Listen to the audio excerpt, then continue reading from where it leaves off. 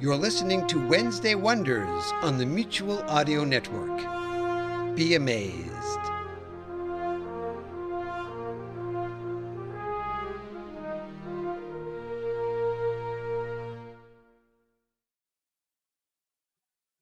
The following audio drama is rated PG-13 for pretty gory. You may experience swearing, violence, and sexual situations that you engage in often, hopefully never, and only in your dreams. Parents need to watch your children. They could learn more than you want them to. They don't appear to be having... This is a Frequency audio production, where entertainment is always free.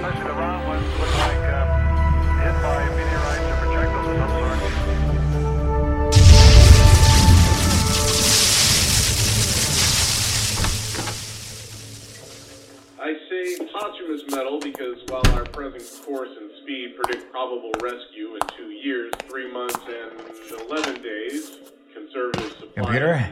Yes, Commander. Please create supplementary personal log for today. Yes, Commander. These are the court notes of Fleet Admiral Beers, Commander United States Solar Forces, regarding the inquest and debriefing of Captain Dylan Pike and his involvement in the failure and subsequent events surrounding the Asimov 1 mission to probe the Alpha Centauri region of the galaxy.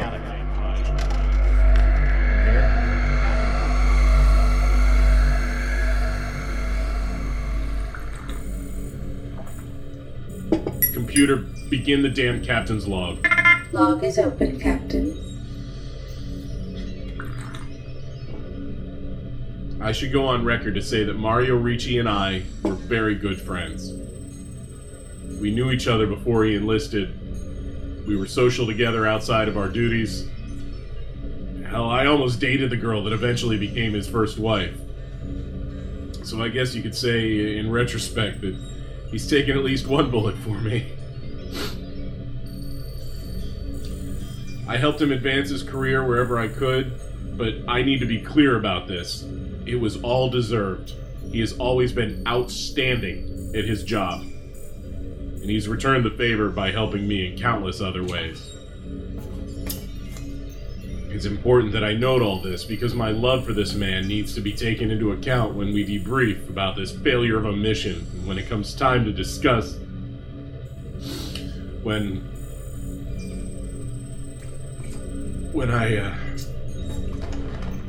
I had to kill him. Oh, jeez.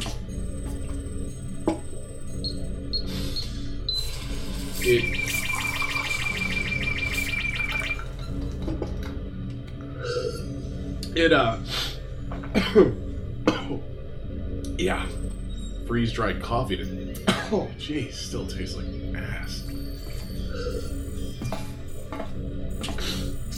It seems like eons ago, but it's probably actually been about 2 months since Mario stopped taking his food ration. I fully believed at the time, and I still do really, that what he was trying to do was conserve the supplies of his crewmates, that some aren't faring as well as he was. I believe that's why he started doing it. Why he started eating pieces of Engineer Melznick, who died in the event that destroyed the FTL. The same event that we still have no idea as to its cause, that caused this whole friggin' nightmare.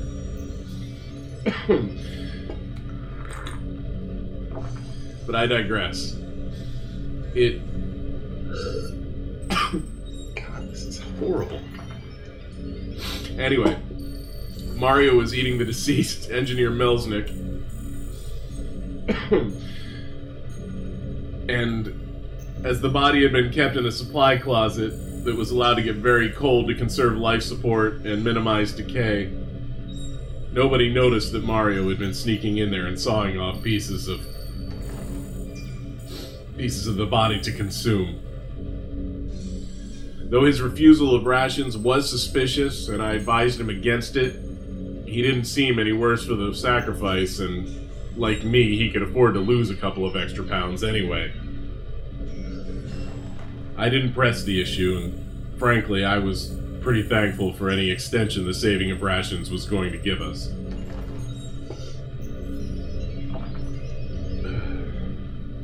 and then he attacked Ensign Hutchins. Like a not quite domesticated pet that you allow to eat too much meat, he got more hostile recently until an argument with Hutchins turned into a physical fight that basically ended up with him on top of the unconscious ensign. I had come into the room late. I saw him on top and went to pull him off when his head dropped to Hutchins' neck and he bit out a chunk big enough to take a gash out of the carotid. He turned and stared at me, wild-eyed, with blood running down his chin, and my adrenaline just shot through the roof. I hauled off and cold-cocked that son of a bitch with a right hook that physically lifted him off the body and sent him sprawling. My friend Mario turned cannibal, son of a bitch. Jesus. Son of a bitch. Oh, Jesus. Oh.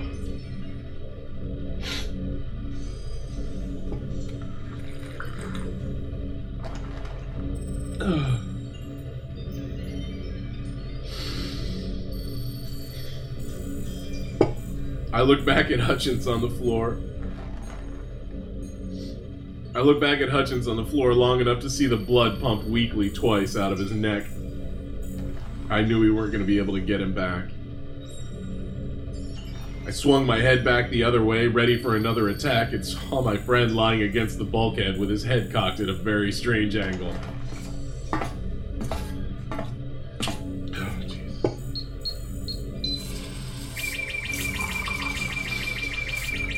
There was already a pool of blood spreading around his shoulders, and when he flew to the wall, apparently he'd hit the head of a rivet and smashed his skull open.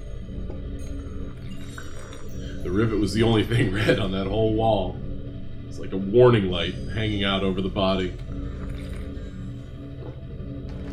My adrenaline was still peaked. I stood between the bodies of my crewmates and shook like an enraged ape. I struggled to take in what it all meant. I dropped to my knees and I cried. I wailed. I wailed, really.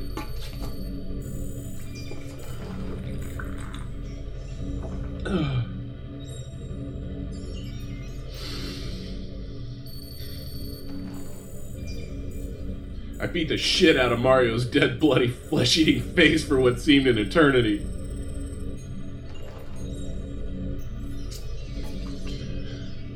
My friend... I wailed on him until I broke my right hand. And then later on, when we went to the closet, the nightmare of what I found Mario had been doing in there... God, it still persists. When and if I ever do sleep these days. Or is it nights? Or in space? I don't know, shit, whatever. God damn it, Mario.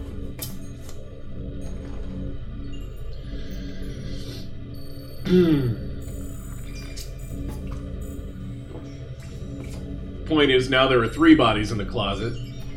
We quickly figured out what had been going on when we went to put the other 2 in there. There wasn't much left of Melznick.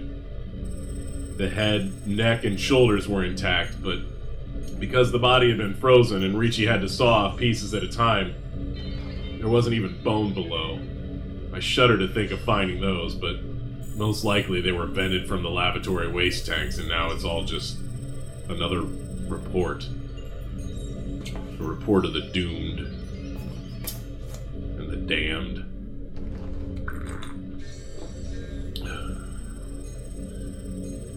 The sight of the scene sent terraforming specialist Lafferty into a raving fit, and we had to restrain her. She hasn't recovered. I've got at least 2 others, Thompson and Shields, that I'm keeping an eye on. They're close enough to the edge that I'm certain that the remaining 4 of us will have to restrain them too within a week. I may raid the medical supplies and see if I can gather what I need to induce chemical comas in those 3 for the protection of everybody and to save even more rations. Shit, I could use a 20th century acid trip right about now.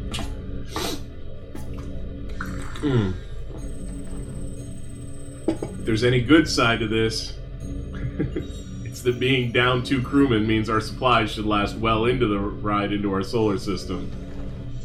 Lucky us. Again. You know, scratch that. There's no good side to any of this. I am heartsick. I am homesick. And I'm pretty sure my stomach is starting to absorb the organs around it for food. God damn it, Mario. God damn it.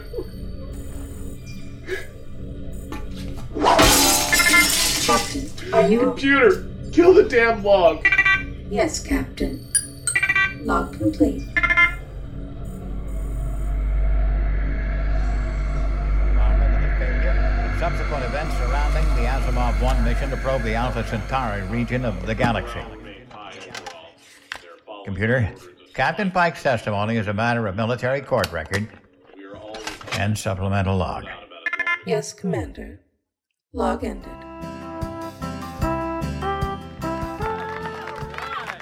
The $100 million question this week concerns Stanley Kubrick's horror masterpiece, The Shining, based on the brilliant book by Stephen King. What was the number of the room where Danny, Dick, and Dolores saw the dead woman in the bathtub? You have 10 seconds to think, starting from now. 5 seconds remaining. All day long you'd clean and clean and clean if you had a shams out. Booyah!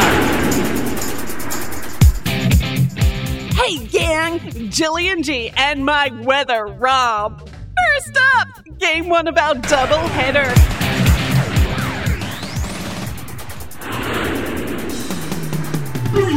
If you had a shams out, you'd get rid of all the dirt that ever came into your life. Booyah, that shams out, only $19.95. Put a sham now on your solar credit card and get a second shams out for free. Booyah!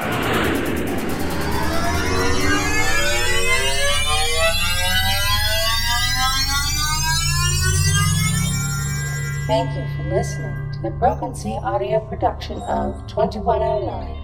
Black Sun Rising, the prequel logs, written by Matt Willer, based on the pending original science fiction audio drama written by Bill Holloway. The cast, Gwendolyn Jensen Woodard as the computer and the cast credits computer announcer. Matt Weller as Dylan Pike, Joe Stofko as Admiral Veers, Jack Ward as the ensign, Mark Kalita as the sportscaster for the Solar Football League, W. Ralph Walters as the Solar NFL host, Lothar Tuppen as the Terra Pitchman, John Bell as the announcer for reality TV, Solar Core RTSC, Amanda Fitzwater as Jillian G, the Solar Football League weather girl and model. The Ratings Game audio is courtesy of P.S. Gifford and Broken Sea Audio Productions and stars Bruce Busby and James Leeper. The music for tonight's show was supplied by Warhorse Audio and the Celestio Eon Project by permission. Thank you for listening. Please return soon for the pending audio drama 2109 Black Sun Rising. This has been a Broken Sea Audio production, and I am Gwendolyn Jensen Woodard of Gypsy Audio. Have a good evening.